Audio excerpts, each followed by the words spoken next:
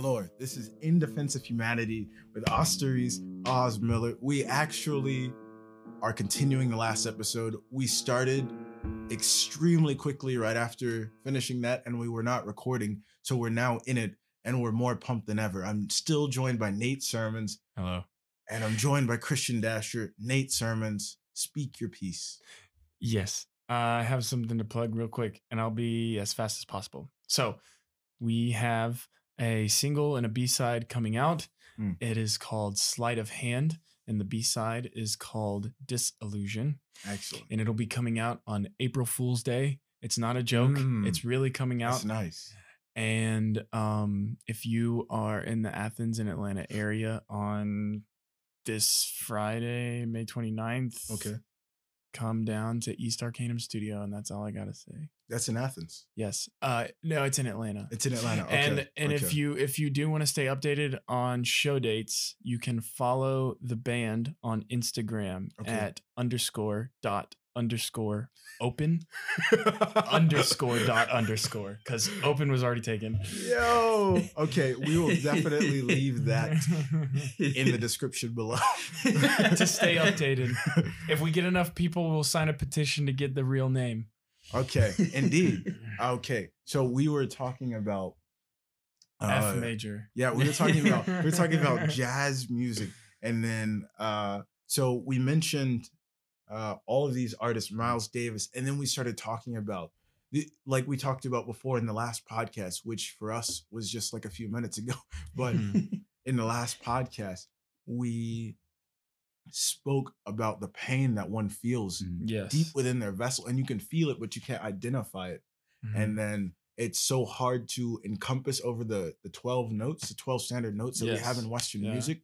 And then we have like Louis Armstrong, What a Wonderful World, where it's his voice. It's satirical because he's saying the world is so wonderful, right? So that's the overtone, but the undertone of his voice, it's somber. It is. You can hear the pain, and we have people that imitate him, but like the others, you can't imitate the pain because it's not your story to tell. You don't know segregation. You don't know that for everyone who's listening to the only people allowed in the music hall where you're performing who are white, they know the world is wonderful. But whenever black people, right, the people that he identifies as his own brethren hear it, they can hear the pain in his voice, and they know it's set, even though they may not have the words to describe it. Louis Armstrong was the first black musician to be considered to make it with the hegemony. He was accepted in with them. And with that, it was a double-edged sword. On the one hand, he's a pioneer for civil rights, but within his own community, he was ostracized because how dare you? How dare you be okay with this? How dare you go along with what they're asking you to do? Yeah. But then it's self-evident in that song, you know? Yeah. Yeah. It's like I have what I have to sing in order to pay the bills, like we talked about in the last.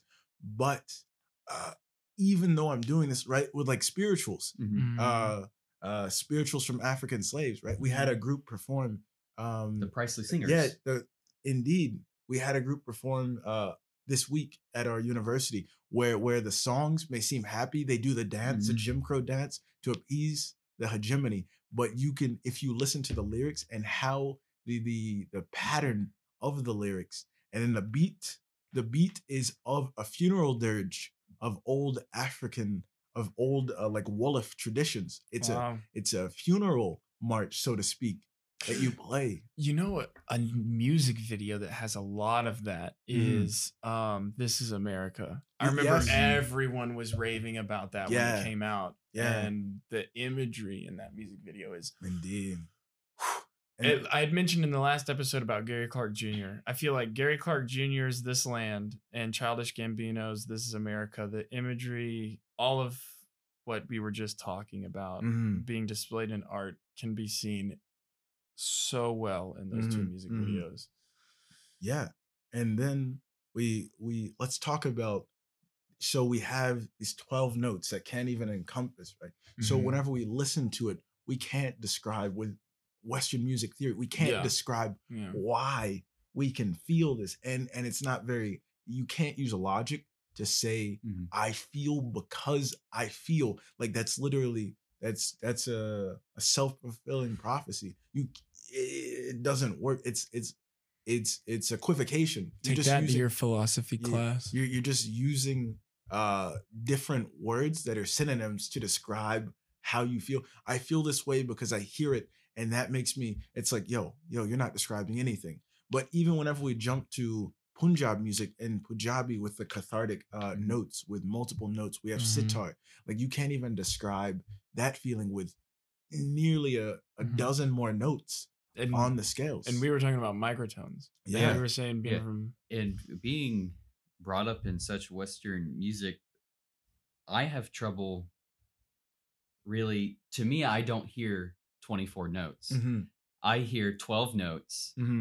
And then 12 out of tune notes. 12 really out of tune notes. Yeah. In my like, whenever I hear it, my gut reaction is just tune it, tune it. And that is wrong. Yes. No. Yeah. It's I remember the first time I was ever exposed to microtonal music. There was a band out of and these guys are crazy. They were from Australia.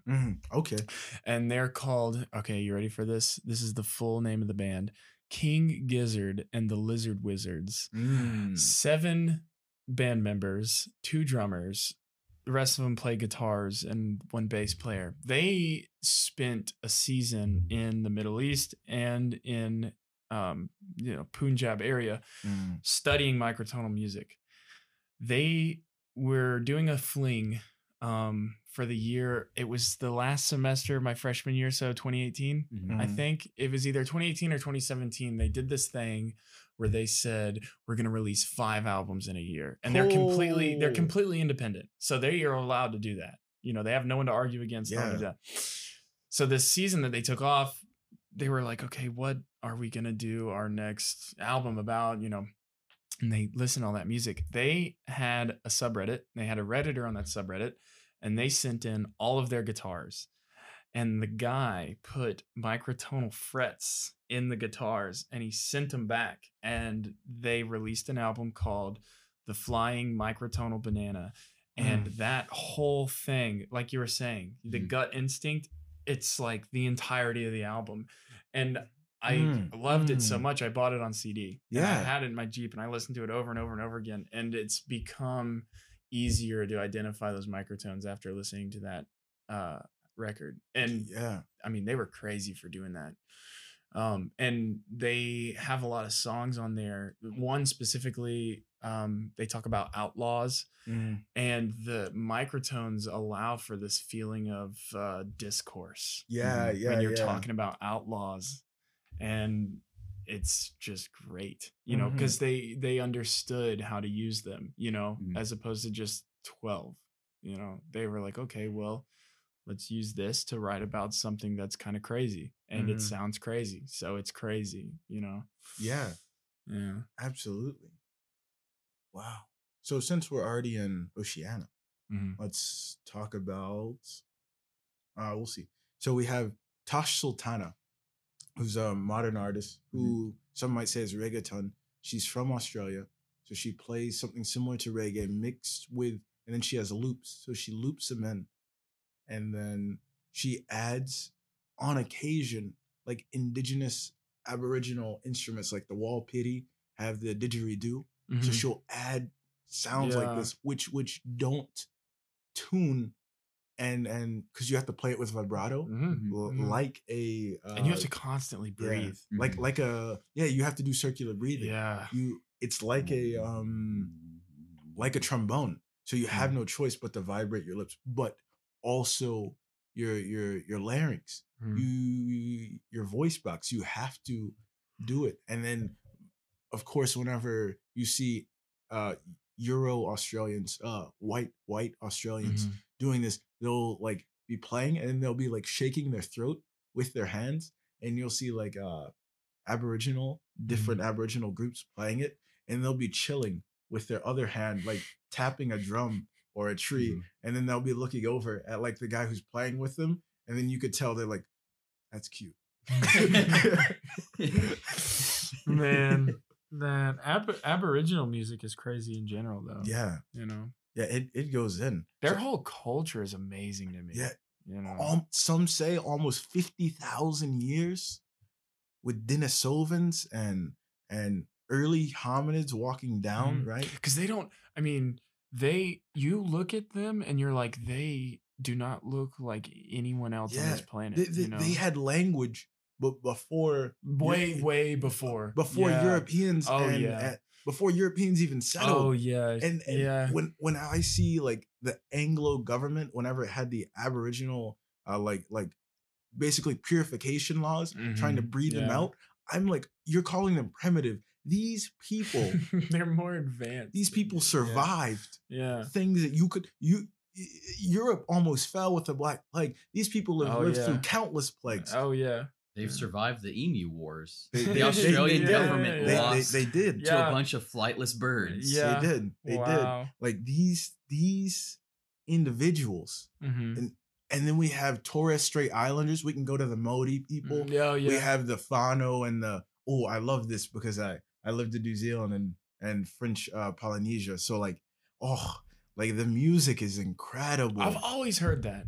I've always heard that New Zealand was such a hub for music, and it just is so appealing. But like, I mean, what is it? I've never experienced it. I've just heard. It's like, what? So at first, I can mention, I actually, whenever I was in New Zealand, I was asked to be featured on a few albums because there are so few French-speaking young people in New Zealand. So I was Shameless on plug. so I was on a few albums and LPs, limited plays, and you were on them. Yeah. So I feature on a few of them. So we have like in Ndozi Gahadza, who's known as Eshi Inze. Those will be linked below as well. Those will be linked as well. And you have like people like Invateron and Moose, who's actually of these people, who all of these people happen to be of the band as well. The ones who didn't go to America but went to Oceania. So these people left during some of the first diaspora. So you have a large Zimbabwe population influencing the South African style of music there. So it's like their hip hop is more akin to what we had in the 90s. So that's whenever people are like Canada and South Pacific are stuck back in time. It's like, no, they're not. They're in time with us. It's just that they're like, that is garbage, because if you can't understand what you're listening to, what's the point of listening? It's like you're not supposed to understand the tones, but if you're singing lyrics, there must be, because if you are listening to your own music and you're like, yo, I actually don't know what I said there, then that's unless you're high, that's a bit of a problem. So like, and then we have obviously the haka, the Maori haka, where people often say, oh, that's a war dance, that's not beautiful, because there was this video that was very popular whenever I was living there. Well, they did the dance after the unfortunate event that happened. Absolutely. They did indeed. And the haka, right, are being written right now. They're hakas written. So like at a wedding, you play the mournful sorrow haka, where you have the bride's brothers or family, and you have doing the haka that was written in the 1920s by a group of northern a tribe of an iwi. I don't remember the name of the iwi, but they performed it for Anzac soldiers who were leaving, who got conscripted by the British military. And its haka is the haka of remembrance and mourning someone's leaving. But at the end, it's they will always be with us. So this is sometimes played at weddings or done at weddings, performed. And so people often are like, yo, that's a war dance. No. And it's like, no, haka is not an ancient thing. That's like whenever people, Navajo used to. It's like, you can't say Navajo used to. They didn't just die. They didn't get wiped out with the Trail of Tears or whatever. The Cherokee didn't get wiped out. They're still a living people. They're running stuff. You just refuse to acknowledge, right? It's like, I wasn't there. It's not my fault. So whenever you meet someone who's a part of that group that your group did help to like dissimulate, then you feel it's not my fault. Yeah. It's like people get upset. It's the fragility. So whenever we have the hakas perform, oftentimes on these YouTube, you'll see people in the comments, that's not beautiful. That's a war dance. They're primitives. They're savages. And it's like, I stay away from the comments. yeah, it's like they wrote this in the 20s and 30s, 1920s and 30s to as sort of like a notion that you will come back. So the brothers and family perform this to the bride getting married. And then just like the soldier did, the groom, who on most of these most popular videos is white, right? An Anglo or a Euro New Zealander comes in and joins and finishes the song, showing that though I am marrying your sister, your the daughter, respect whatever. is there. I am also marrying your culture. Oh yeah. I will not convert her For sure. to whatever I believe. I respect you. So by doing this dance, you are showing them that you have utter respect for their culture. I feel like that is something that needs to be brought into music being fused with other genres. I think at the root of this, what we're trying to get at is basically, right, if you're a musician, first off, if you like music and you like listening to music, be well versed. Listen to as much as you possibly can. That's my advice. Listen to everything, even if you don't like it, just listen to it to be educated in what it is. Yeah. And if you are an artist and you are a musician, and write about what you know, because nobody is going to be able to tell that better than you, just in the same way that this war dance is done by this culture. Yeah. I mean, I don't even know if it's fair to call it a war dance. I just think it's a expression. Exactly. Right? At times uses a war dance, but in others use. But it's what you know. Yeah, to remember. And write about what you know. And if you want to bring in other things and you want to write about other things, do it with respect. Absolutely. Don't do it for any type of gain. Do it because you genuinely have this full respect for whatever it is and you want to be a part of it, you know? And that's just like my 2 cents on the whole conversation. Absolutely. You know? Absolutely. I'm so thrilled that we got to talk about Oceana. I feel like oftentimes in discussions like this, they're left out. But yeah, I can't, if you were to ask me to name an artist from Oceana, I wouldn't be able to. None immediately come into mind. There's some that are easy enough to name, which are like obvious. So you have like white artists who are easy. Iggy Azalea. Yep, that's the one. Yup, that's the one. Wait, I think there wasn't a boy band from Australia too. I don't know. Wasn't that The only boy band I listen to right now is Brockhampton. Okay. Call them a boy band. What wasn't it like One Summer or something? 5 Seconds of Summer? Yeah. two artists I could name from Oceania. Get out of here. All because that to me, they were not standouts. To me, I thought they were American. Yeah, me too. They adopted the popular style of the time, so they could be a commercial success. No respect over in the United States. No respect, and that's how I know them. I don't know them as an Australian artist. Yeah, for sure. That's it. That's it. That's it right there, all summed up for you. You were talking about Asia earlier. Yeah. So how much time do we have? We have infinite number of time. There we go. So we have like Albert Namatjira, who's like a classical, not classical, but like a few multiple decades ago was an Aboriginal artist, but no one knows him. Sinatra era. And by Sinatra era, I mean like 30 years before Sinatra. So we have this artist who's from there, and he sings a style very similar. And we have recordings of Tasman Islanders, like Tasmanian people, who sing from like the 20s, but they were wiped out. Like Tasmanian language is not spoken anymore. Like there are only a select number of indigenous languages that are still spoken. Like people say Māori is the language of the Māori people in New Zealand, but people don't know that like Māori is just the language that survived in New Zealand, and that the Cook Island Māori people, even though they're related genetically, their languages are not intelligible at all. Really? It's like an Indo-European language that includes Hindi and English. Wow.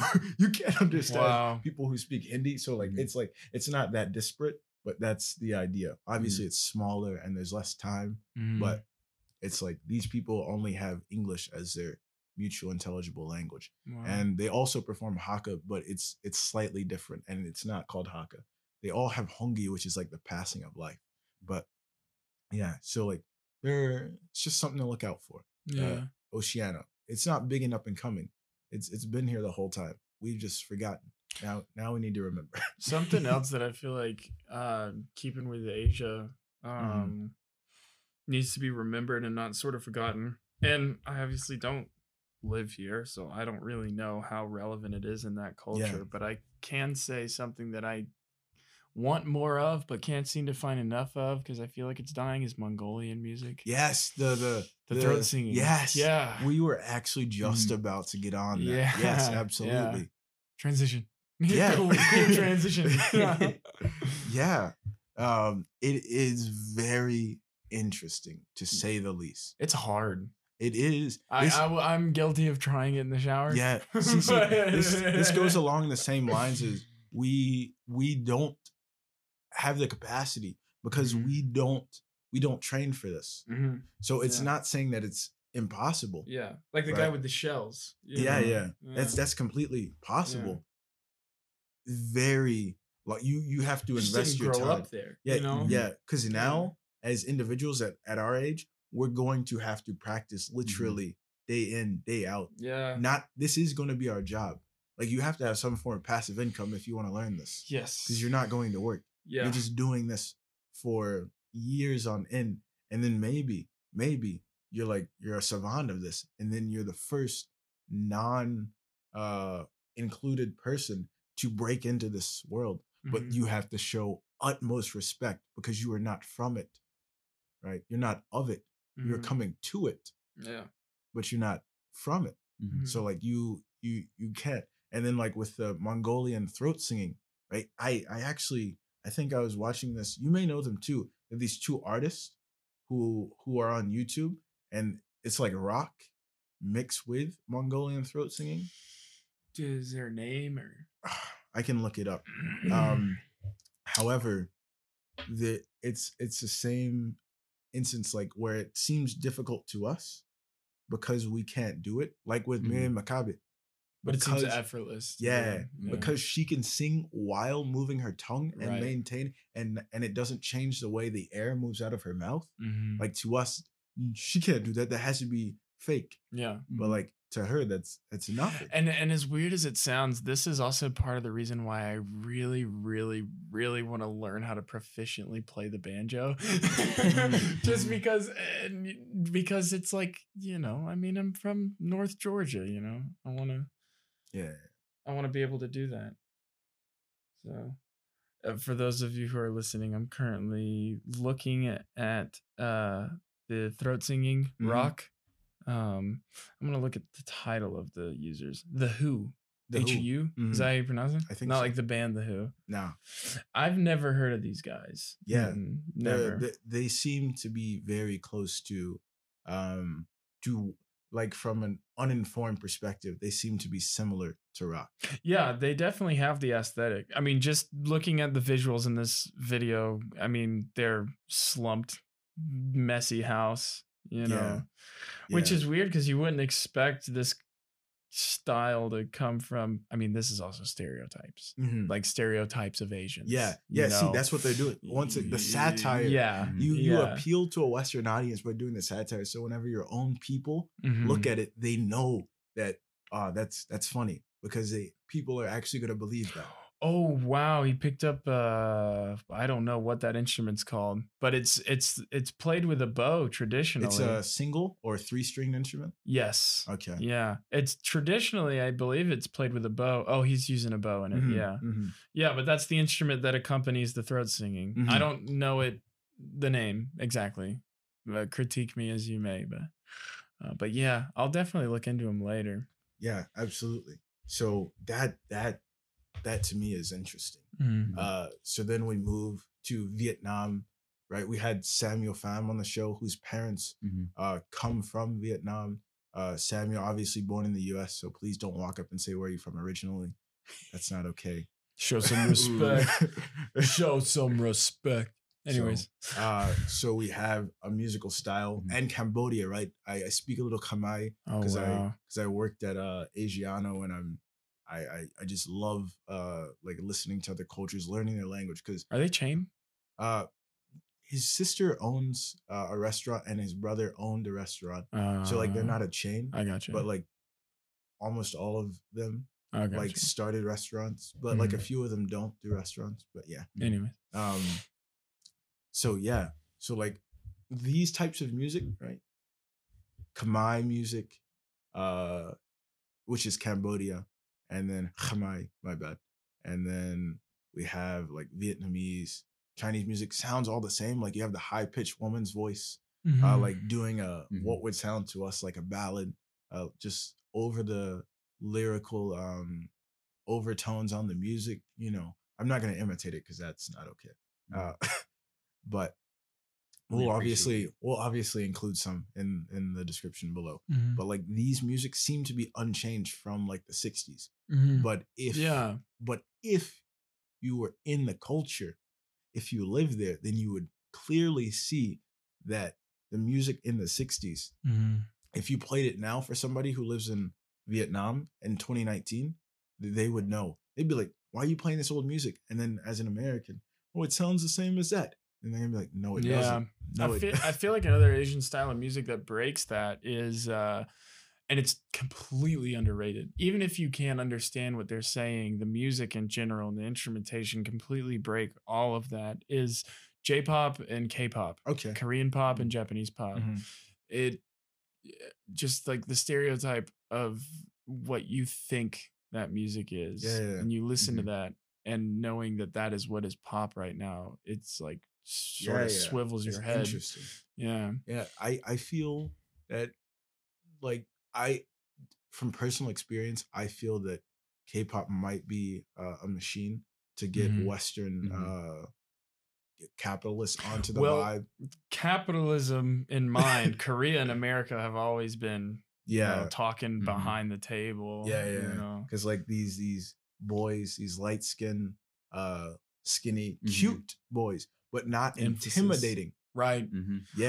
So that American males don't, they could be like, oh, so either you're smart and you're weak, or I don't want to mess with you because you look like you can beat me up with karate. The term gay there's thrown around. There's no, it's a false dichotomy, right? You only give them two options. And then if they don't fit the mold, then you're like, oh, you're, and then they don't know what to say. It seems like the same thing that happened to Justin Bieber when he was really young. Seems like the same thing that happened to him, because he got a lot of that backlash. He looked 12. He did look young. But yeah, it's often that males are mad because I am machismo, right? I am the strongest. I don't have that. But he gets more girls than me. No, he's gay. Right. It's like, the defense comes in. Yeah, it's a fragility. I love saying fragility this much. What kills me is that if those things are going to break you, then you are not masculine. Yeah, you're outwardly masculine. Yeah. I always say this as a joke, but I mean it sincerely. The one way to like be the alpha is to just take your masculinity and throw it out the window. Absolutely. Because whenever I sit and I'm in the room with people who are openly gay, I don't feel attacked. I don't care if you're straight, if you're gay. It's fun to poke at the bigots. Yeah, because it's real fun. It's like because it makes them mad. There's no point of being outwardly strong if you're not mentally strong. And that being in music is a subculture that a lot of people aren't aware of. Yeah. Is the music that's just there to piss people off because they know it'll piss them off. Yeah. Like who is it? Marilyn Manson. Yeah. His androgyny, and yet he still has he's still married, right? He still he still has a wife, and he's openly acting what the hegemony considers associated gay. with one of the biggest cartoon shows of all time, SpongeBob. Yeah, you know? yeah. The hegemony's like, that guy's gay. Yeah, look at what he says on the internet. That guy likes men. And then whenever they see his wife, no, it's a lie. He's pretending. Or like Jeffree Star. It's almost like a victory. Yeah. You know, getting the reaction like that. The Jeffree Star, the makeup artist who has cosmetic surgery to look, I guess, alien-esque. So like sort of, that's what his name is. Yeah. Okay. I think he's also an artist, a singer. But like Jeffree Star, who has a wife, and then it's like he's a makeup artist, right? So you know, all of these men, typically the ones that are most popular that you see, James Charles, who's a young white man, and then you have these others who, like a guy I knew from high school named Petey, who is Asian. So typically these guys are gay, and they're openly gay. But the fact that Jeffree Star is a makeup artist who's not gay, but still is beyond metrosexual to the point of being flamboyant in the common notion of what is gay, but is not sexually with a man, makes people mad because they can't place him in a category. And if I don't know what you are, I'm xenophobic because something that I don't know, I don't understand, I have to fear. That's what it's called. Yeah. That's the term. I never knew that it had a name. Xenophobia. Yeah. Wow. Yeah. That's crazy. I learn something new every day. Yeah, because like that'd be a cool name for a band.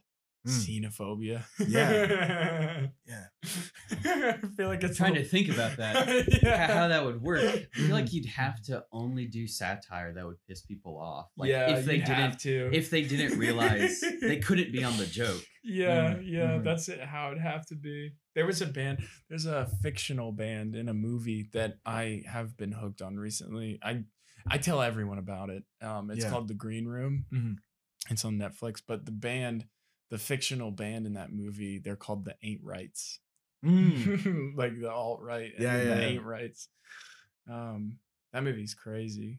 It's I'm gonna go on a little spiel about it. It's music related. Okay. But basically they're this group from DC, and they're a hardcore punk band. They follow a lot of the roots of groups like Black Flag, Fugazi, Minor Threat. And they're touring, and they end up playing a bunked show, which basically means you make no money. And when that happens on tour, you have to call it. You have to cancel everything and go back because you don't have money to continue. So the guy who got that show for him, he's like, I got you one more show. You know, we can do it down here. It's in Oregon. So basically this band, they play for a bar full of neo-Nazis. And they're in the green room and they're like making all these jokes, and they're like, they run a tight ship. Yeah, but it's a U-boat, you know, like they're just being so obvious about it. And so one of the guys turns around and says, hey, I got a really bad idea. So they open the set with a cover song that came out in 1984. I'm going to say, I'm probably wrong on that, by a band called the Dead Kennedys. And is it okay if I swear? Is there profanity allowed? We're already on explicit. The name of the song is called Nazi Punks Fuck Off. And they play that in front of everyone. And the rest of the movie is just, I'm not going to ruin it, but like you can imagine movie's crazy. Yeah. It's a crazy movie. Absolutely. The warfare is something else that I see a lot in music between cultures. The warfare's there. Absolutely. And since we've already talked about warfare, and we know that I have a history of not doing my homework until the last minute because I'm watching Star Trek and Stargate. Hey, we are going to bring in Stargate. We're not just gonna skip music. This involves music. So in Star Trek, Star Trek. Are you talking about the TV series? Yeah, or the the original series with Picard or Kirk. This one's Kirk. Okay. So we talk about Kirk. All the music is the classical classical. So this is fodder music. What I like to call space music. Yeah, it has its own genre. Yeah, it just fills gaps, right? And then we move into TNG whenever it gets more composed better. And then we get to a space, right, where we have Time's Arrow, which is a 2-part series. It wraps up the series, two-part episode. It wraps up the series. It's brilliant. It kills me, but it's like Picard is flying back and forth in time, realizing that there are different futures, different possibilities because the Q are there and they're influencing him. He's in that movie, by the way, Picard. The actor Patrick Stewart. Patrick Stewart's in Green Room. He's like the head Nazi. I will most certainly have to watch that film. Anyways, Captain Picard. So he's flying back and forth. And by Occam's razor, he's like the easiest explanation, but it just defiles it. And then he goes back to the beginning of the universe in the end. And then the music that's playing along with it, the accompaniment is brilliant.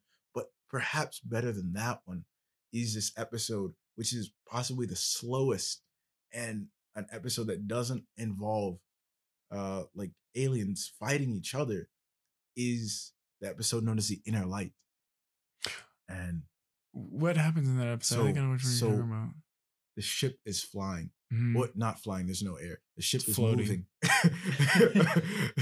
through space, and it comes upon a satellite that was launched 1,000 years ago, I think. And then it connects with Picard mentally, and then he wakes up, and he's on this planet, and he's living this guy's life, and he like a dream. Yeah, he's. But on the ship, he's only been asleep for like 5 minutes, 10 minutes. Wow. But he's living throughout this life, right? And then the music's like sort of standard Next Generation music. So like light. So it's the kind of music whenever you're watching a show, because whenever you're watching a show, you're like, I don't know, I didn't feel it. And then someone tells you, oh, there was no music. And you're like, that's why I didn't feel it. So it's like the kind of music that you don't notice whenever you're watching it, until like he gets a flute and he goes like, what is this? And his wife goes like, that's a flute. You never learned how to play it. And then he starts to play it. And then near the end of it, right, the music that accompanies it, right? So the planet dies, right? Basically, see, this is a brilliant of Star Trek. Fans, please, people who listen to the show, even if you hate me, watch Star Trek, because it's so much social commentary. This planet is dying because of climate change. In the 80s, they were talking about this. And then people are like, no, it's going to be fine. And then eventually he's like, why? We have spaceships. Why don't we try to save it? And then his friend who died, like, my friend. And he goes like, what? You're dead. And then he goes like, no, remember how whenever you first came here, you said this was not your life? You are right. But we are showing you how we died so you could remember us, because we couldn't save our own people. We wanted to save our memory. Wow. And then the song that he plays on the flute is called The Inner Light. And it is the first time I had watched a television series that made me cry. Yeah. Because whenever they're like, no, that never happened. You're only asleep for 5 minutes. And they were like, oh, you have years of memory inside of your mind. So something did happen. And then he like gets to his room. Then he opens up his jacket pocket. From the satellite, it had transported the flute that the guy whose life was living, his daughter worked on the project to put the spaceship up. So whenever he died, she put his flute on the craft that went up, that had memories, like these memories created. So the flute was in his pocket.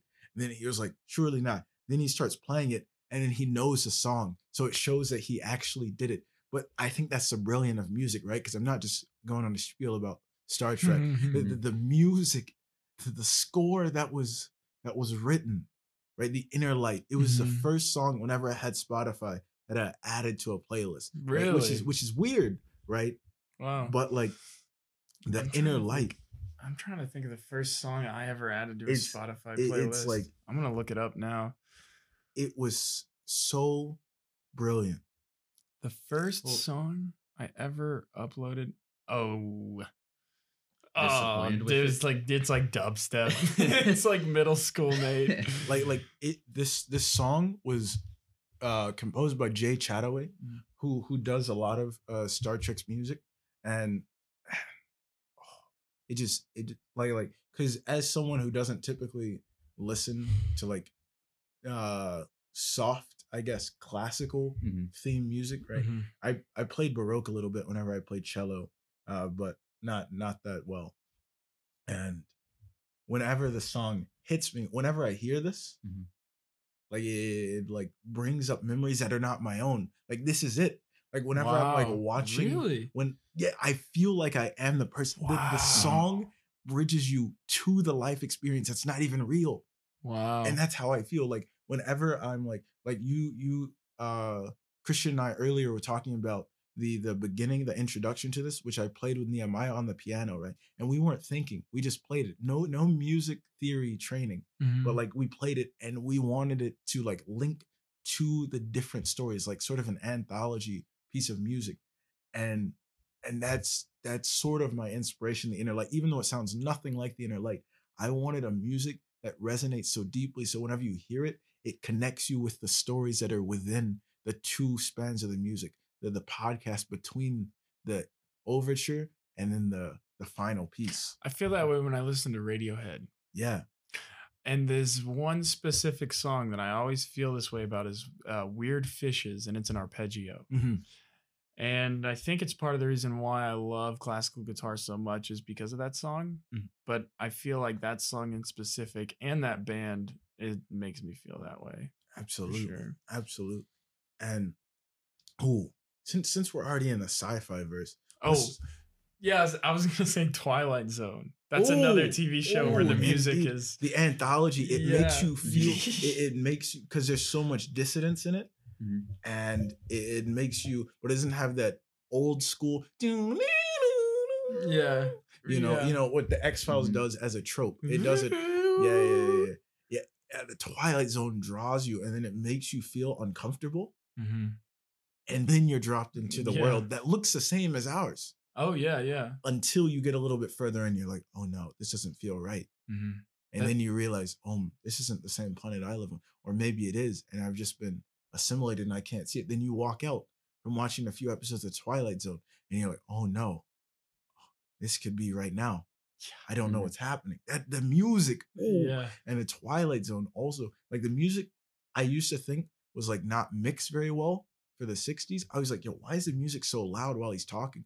But then I realized the character, like there was this episode about this alien. He's an old man and he hangs out with this like girl, and then they're trying to get him, and she goes like, why? And then he's like, oh, because I am then they tell him, no, he's our king, he left because I can't take the responsibility. And they're like, you're an old man. He goes like, yes, but I'm only 600. And then it's like, yo, what? And then you start and then the music comes in, and then they're like, we got to take you. And he's like, no. And then you hear him yelling, but the music is just a little bit under his voice. So it sounds like he's trying, that their argument is already covered up by the music, but it sounds like him getting louder is trying to kill the music, which represents their argument. And another score that's underrated is the Pirates of the Caribbean. That's true. Pirates of the Caribbean scores in those movies. I know you're smiling. I giggle too when I talk about it, but they're underrated, man. They really are. They're good. they're real good. What? I think Christian hates no. I don't hate them. They're really good. They're iconic. That's why I like them. Yeah. There's mass appeal. But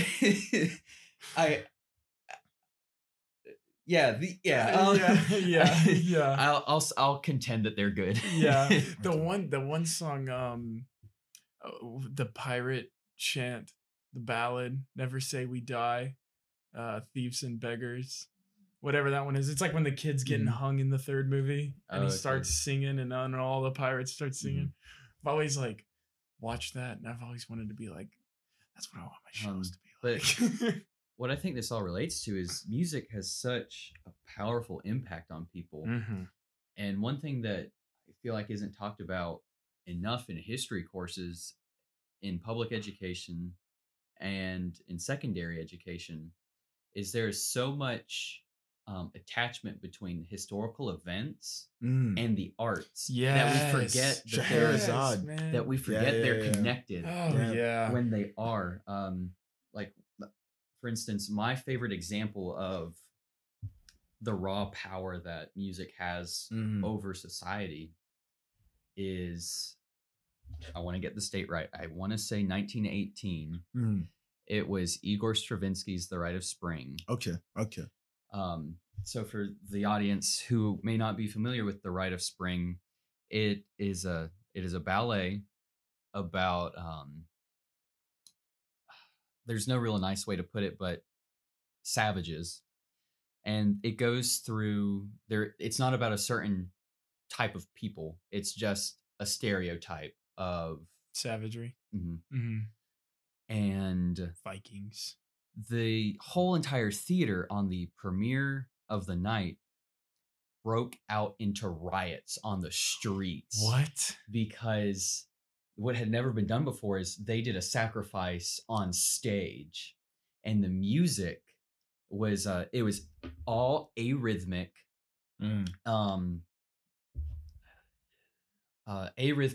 atonal, and so it pushed the gap of what was socially acceptable in society, and to have that, riots broke out in the streets, and if I want to say Paris. Wow. That's so crazy to think about. Oh man. Whenever you say the historical 1913. 1913. Okay. That's very interesting. Whenever you talk about this, it makes me think of go to Scheherazade, based on the story of 1001 Arabian Nights. So Rimsky wrote it. It's a story of so there's this sultan, there's this ruler of this land who is he has a wife who like is bad, so he has her killed, and then he promises she's not bad, but she cheats on him.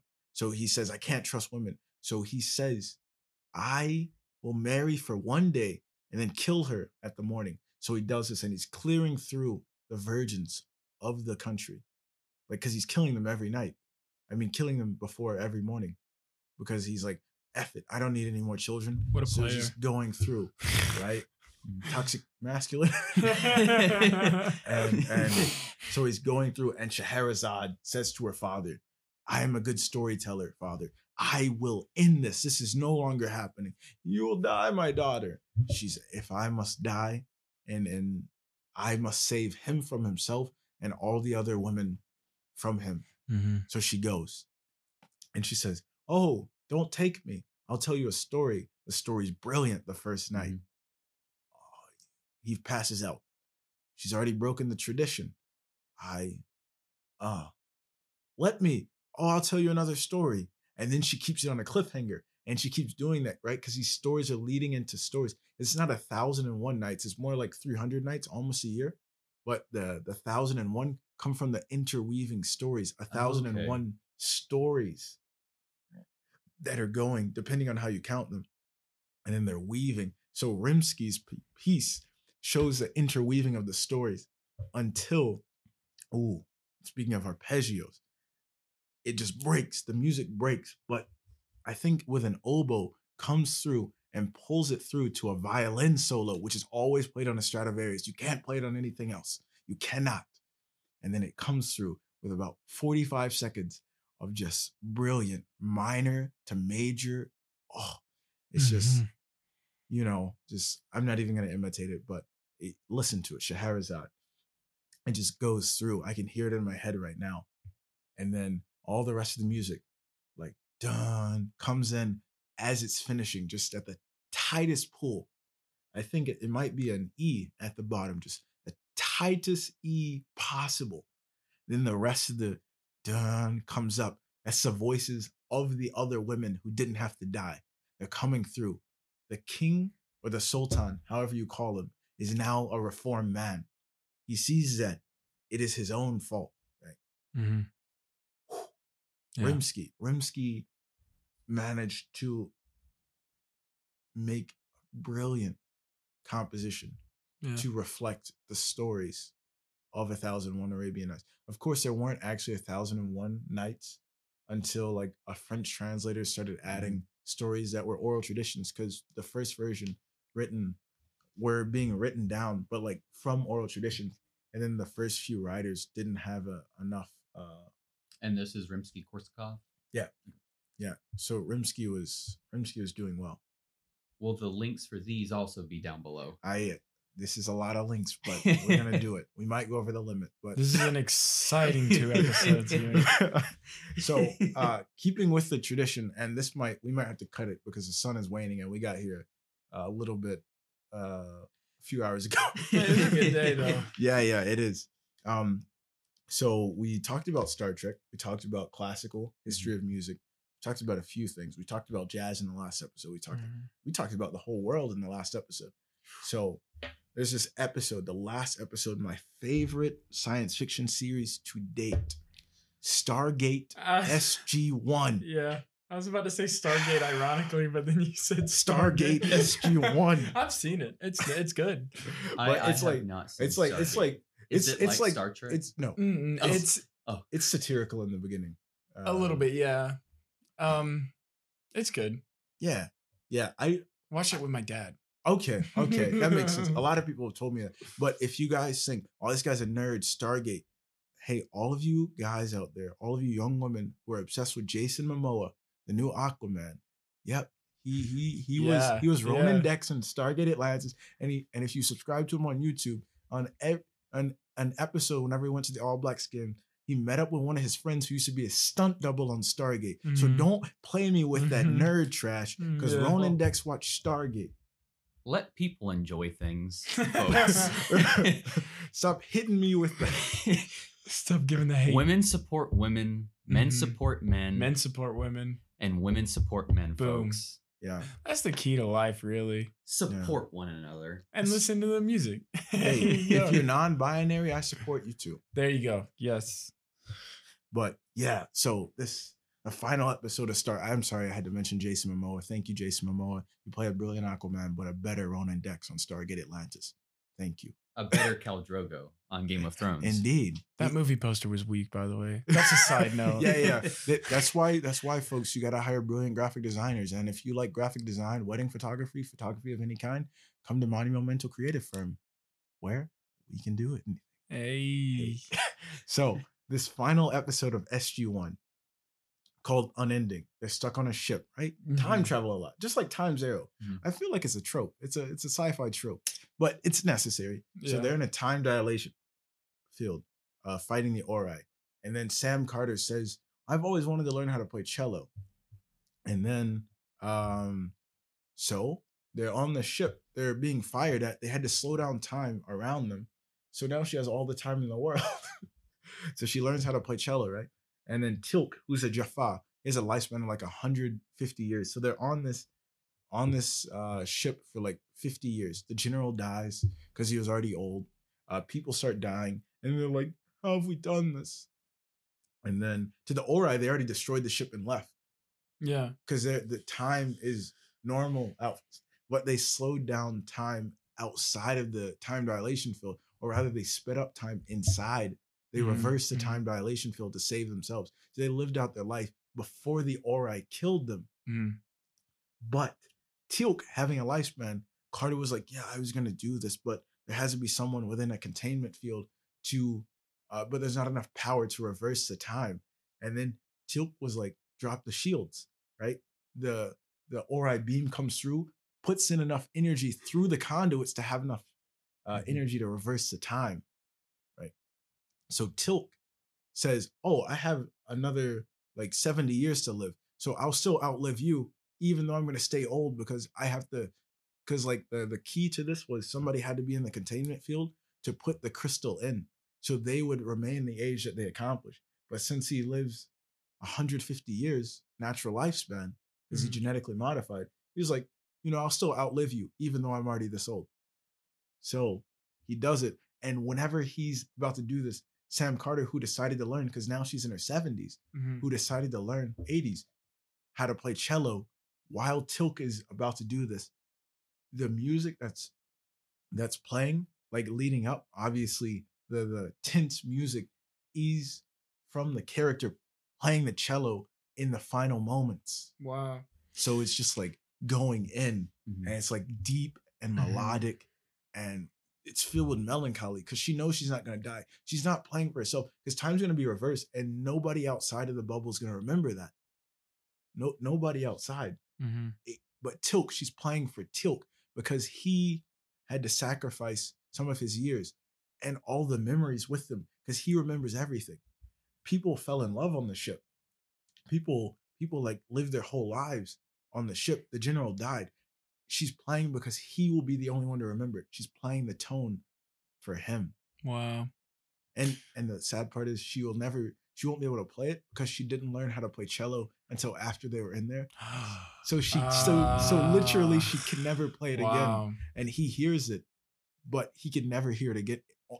All of this stuff only survives in his memory. Yeah. So just because I'm curious, did that become this character's motif?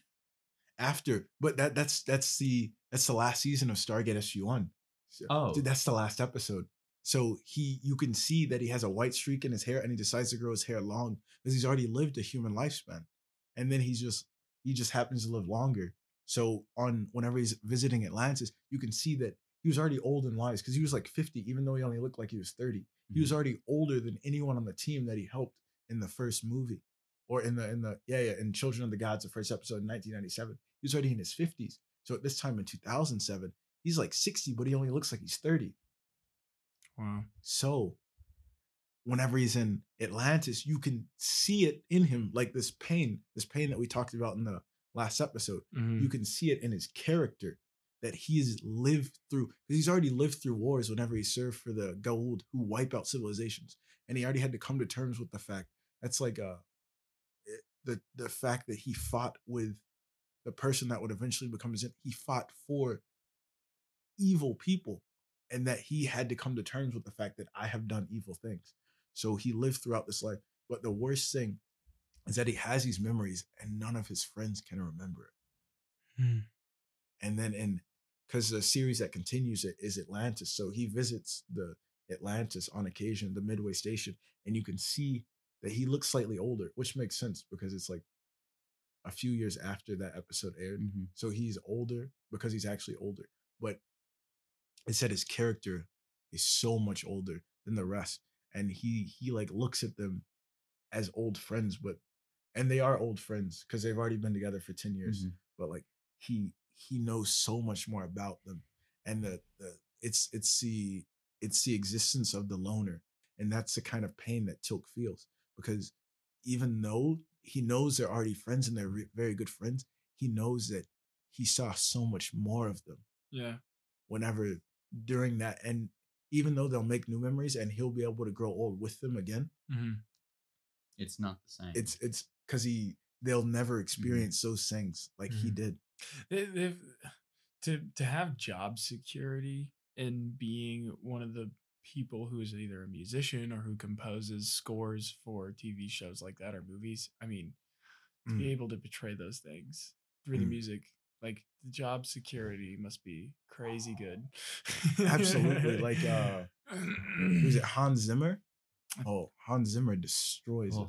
I don't know about job security because there are such high expectations. Yeah. You get one shot. What I mean. Yeah. You get one shot, and if it's good, you come back. If not, it's a bust. But what a lot of people do, so John Williams, we all know him as the composer for Star Wars, Indiana Jones, childhood films of ours. Right, yeah. While he did compose these works, he doesn't actually orchestrate them. He has an orchestrator. And so in like this notebook, he'll write like, this I definitely want for trumpets, like the fanfare in Indiana Jones, or the Star Wars entrance. He'll sometimes do stuff like that. But other than that, it's up to the orchestrators. Really? So there's a whole team that is just for music production in movies. Mm-hmm. So it's not just like one guy clunking hours out on a piano. Yeah. And they're given so much time ahead before the movie starts or before they want to air the movie that they get started on day one when they're signed. It's not the same exact thing, but with Disney at one of their theme parks, I had a previous teacher of mine, Terry Kenny. Which theme park was it? It was Disney World. In Florida? Florida, yes. Yeah. Disney World Resort. At the end of the closing of the parade, or the closing of the parks, they have the Fan Illusion Light Parade. Yeah. And he was paid $15,000 to just not even compose it, because he's not the composer. He just arranged it Really differently so they could keep copyright. Wow. It was just like So- one big thing of 15,000. Yeah, it was. Wow. He showed me the check, and he's like, "Here's the check. Dang. Wow. Best that's thing I've ever crazy. done." That's fun though. That's really That's an accomplishment. Yeah. So there's a lot more into being a film composer than meets the Yeah. eye. Yeah. I didn't. I always thought it was just like one guy directing the whole show. Hans Zimmer, he has a studio of people that Yeah. helped him. Wow.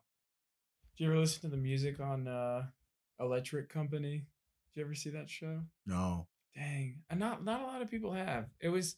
I've heard of it, no doubt. Yeah, it was like Sesame Street, but like the Green Generation or the Green Generation Sesame Street. Yeah. Because the Electric Company, whenever people start mentioning like shows like this that I didn't grow up watching, so like Between the Lions, I looked up that. Wow. Zaboomafu. Oh man. I looked up that. What was it? The Cyber Chase. Yeah. I looked up the scores for all these because people like SpongeBob. I never watched animation whenever I was a child, like because I only had Canal Plus and channels like that. So like whenever people mention them, I look up their music. If I like their music, I'll consider reading the wiki. So did you like SpongeBob's music to No. where? Dang. Wait, hold on. Like, how far did you go into SpongeBob soundtrack? Because they have a lot. They have a wide discography. Their discography is almost completely derived from the band Ween.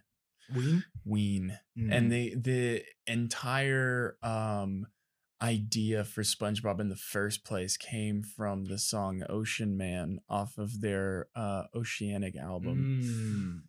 Yeah. A lot of people don't know that. It's a little fun trivia. That's Ween. a trivia fact right there. WEEN, Ween, inspired the entirety of the SpongeBob show with the song Ocean Man. That's why it's at the end of the movie too. Yeah. Excellent. Well, since we've mentioned Ocean Brawl, that's a song by Quebec artist Cœur du Pirate, who is singing in French. We'll obviously link that down below. But so we have this instance in the last episode for us an hour ago, where we talk about that we think other cultures are behind us musically, but Cœur du Pirate is one that I think is interesting, right? And we're gonna wrap it up, obviously, because we're just listing artists, and this is good conversation. But we're about to have to make 3 episodes. We need to. We can wrap it up. You know? No, we're gonna keep talking, no doubt, until it wanes down. But I just want to mention this one. So she talks about like pain and struggle and mixes in. That's the cool thing about Canada and these other countries, right? Where it's like English, French, right? And then it's like the weaving in and out. Is like on the album, she has like Ocean Brawl, which is in English. And then she has Drapeau Blanc, White Flag in French. And then there's like just songs in English and then another one in French. And there's songs that mix the two. And it's like so cool. It's so cool. So. Could you say her name one more time? Cœur du Pirate, the heart of a pirate. Dang. Me too. I don't think cultures advance different times in music, I think they advance differently. Yeah, that's what we that's that's what Yeah. we've been trying to say the whole Yeah. podcast. Isn't there the reawakening movement going on in France? Yeah. So the re-knowing, like sort of the reconnaissance, where there's like a musical style that's so similar to some might say romantic period. So it's quite old. So like 1970s, 80s, Madeleine Peru, and then you have other people like Edith Piaf. Uh and there are a lot of artists, right? And then we have Stromae, who's Belgian, and then he makes music's ballads, not ballads. He has ballads and Alors on danse. That might be very popular. That's like EDM. It's probably the song that all people who are not from a French-speaking country know. Um, and then he has Formidable, which I play almost every day. It's yeah. I got songs like that. It means wonderful. And it's funny to an English speaker because formidable means like strong, because it like has fort, which is strength in French, but in French, formidable means wonderful, because to have the strength to not fight back is wonderful. So it's like, and then the second part of this song is tu étais formidable, j'étais formidable. So it's like you were basically wonderful. Formidable, I was miserable. So like you were strong enough, and I was like a weak groveling fool trying to get you to come back to me. And then the music video is of Stromae like walking around the streets of Brussels pretending to be drunk and showing people's reactions to him. And the police walk up to him and they're like, "Ça va, Stromae? Are you okay?" And he's like, "Yeah." So they did this whole thing like live, like live action? Yeah. Oh, wow. And then he didn't tell anyone, right? And then that's a cool thing about Belgium, where an extremely famous artist can walk around. Yeah. And then there's a respect that happens in Europe where, you know, if you walk up to someone like stalking them, you'll get in trouble. And the same thing exists in America, but like it's like Hollywood sort of propagates that you just walk up to people and say hello, which is fine. But whenever there are mass groups of people going up to someone, you're disrupting their privacy. Yeah. And just because they're a celebrity, an artist, does not mean that they deserve that. Yeah. That's one thing that I love about Athens. The whole art scene in Athens is beautiful because no one's wanting to take it anywhere. Yeah. Everyone just wants to keep it right there because it just works so well. And yeah, walking around downtown, I'll see members of other bands who are much bigger than me, who we idolize, you know, and and you just kind of are like, hey, like, what's up? Indeed. You know? Oh, yeah. Another artist that brings that, since we're on France, is Maître Gims. Oh, his discography. Oh my. So like we have the standard stuff, and by standard I mean like Maître Gims. He has like Do You Love Me? Est-ce que tu m'aimes? Do You Love Me? Which is like sort of a pop. It like bops. It's like Do You Love Me, but it's very poppy. And then he has with Sia, he re-recorded a song called Je te pardonne, I Forgive You. And the music video, you kind of have to watch it to understand it, but obviously that'll go below. Man, this list is gonna be long. It's gonna be a good list though. Indeed. And then he has Bella, which is but he has this previous group called Section d'Assaut, which if you translate it directly, it's like sexual assault, which is not what the band's about. But it's like it's how sexual assault's bad. Yeah. If a band made a song arguing for sexual assault, I don't see them having commercial success. So like this is old hip hop. So this is the same time, because Maître Gims is, I'm not gonna call him old, but he's not young. So like this is like hip hop era. And then he's like maintained himself with the times. And then he has Bella, which is a song. A lot of his songs are named like in Spanish. And then he shoots them in Spain to show that the cultural mingling of like Spanish and French. So he has Bella, which talks about a girl. And then he has like it done inside of a ring with a matador and a bull. Well, he obviously does not kill the bull, because I don't think many people would watch the music video if you Yeah. did. But it's like showing that this girl Bella is, which means beautiful in Belle, Spanish. yeah. Um, he's literally calling her beautiful, and it's like his fight against the bull to sort of restrain himself from looking like a fool because she has another man. But then eventually, if he's the one, he can defend himself. Yeah. So like it goes like that, and then yeah, like Metal Game jumps a lot through it, as well as Stromae. Stromae again, going back to him with Papa Ute. His father died in the Rwandan Civil War, or his father never came back, so his father left. And the song Papa Ute is like verlan, which is the flipping of letters and phrases to make it slang, so you can say it shorter. But like Americans or like other speakers who don't speak French natively, it's difficult. So Papa Ute is literally Papa, où es-tu? So Papa Ute, like where are you?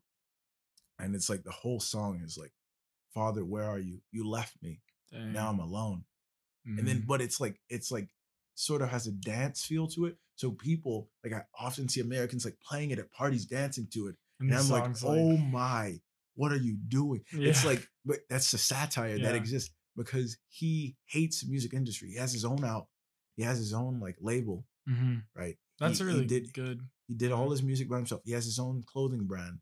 He donates money. He did his tour across America. And then there's this funny episode whenever he goes to like a motorcycle like bar for biker bar, where he's like hello, I'm Stromae, and then he like lays down like a carpet, like jumbles all of his instruments and like sets it up, and then he goes like, and then he starts like with a beat because he like makes all of his songs. He says, if I can't like get the groundwork for a song in 5 minutes, I throw it away. Really? So he like goes in there. And then it's like his tour across America where he just like has one camera guy and then these a cappella group that he brought with him. And then he's just like performing in random places. Because like he's massively popular among like some young people in America. So like the fact that he doesn't care about making money, he just sets up shop in places where no one knows who he is. So like he'll go to like Wisconsin where no one listens to him. And then he like set up. So he's like in this biker bar.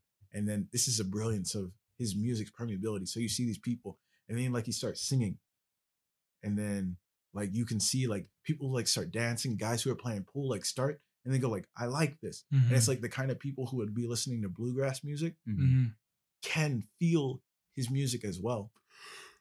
And then there's this song, "Ame Cesaria," which is a Spanish song. It's like you guys have heard of Ave Maria? Yes. Yeah, like the Catholic Italian song that's often sang in mass.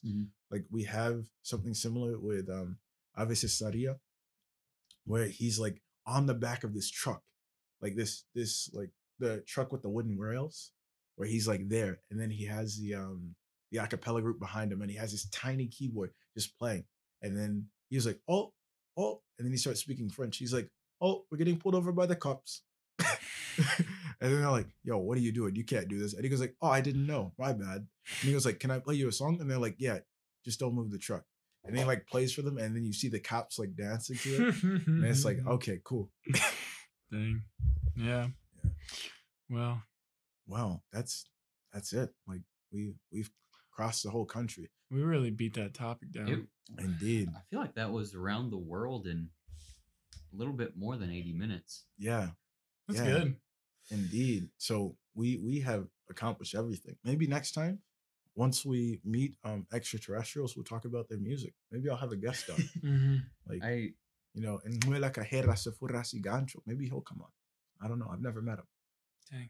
But do you guys have any final words? Yeah. My final words would be just what I said towards the middle of the episode. When you approach music, have respect for music. Yeah. Absolutely. Yeah. Christian? Mine is going to be a bit broader. Just whenever you're going about your day, smile to someone on the sidewalk. You never know what someone is going through. and just that one act of random kindness could make their day. Indeed. Well, thank you both for coming on to the show. Thank you for having me. It was a pleasure. It was fun. Absolutely. So this will definitely be the second part, a second episode to the one before it, because this is almost 3 hours. So thank you for joining us again. This is In Defense of Humanity. Okay, so that's the end of the episode. Thank you for joining us. We don't know what we're going to talk about next time. There'll be another guest. Let's be honest. We come up with these topics before the show. So thank you. Goodbye.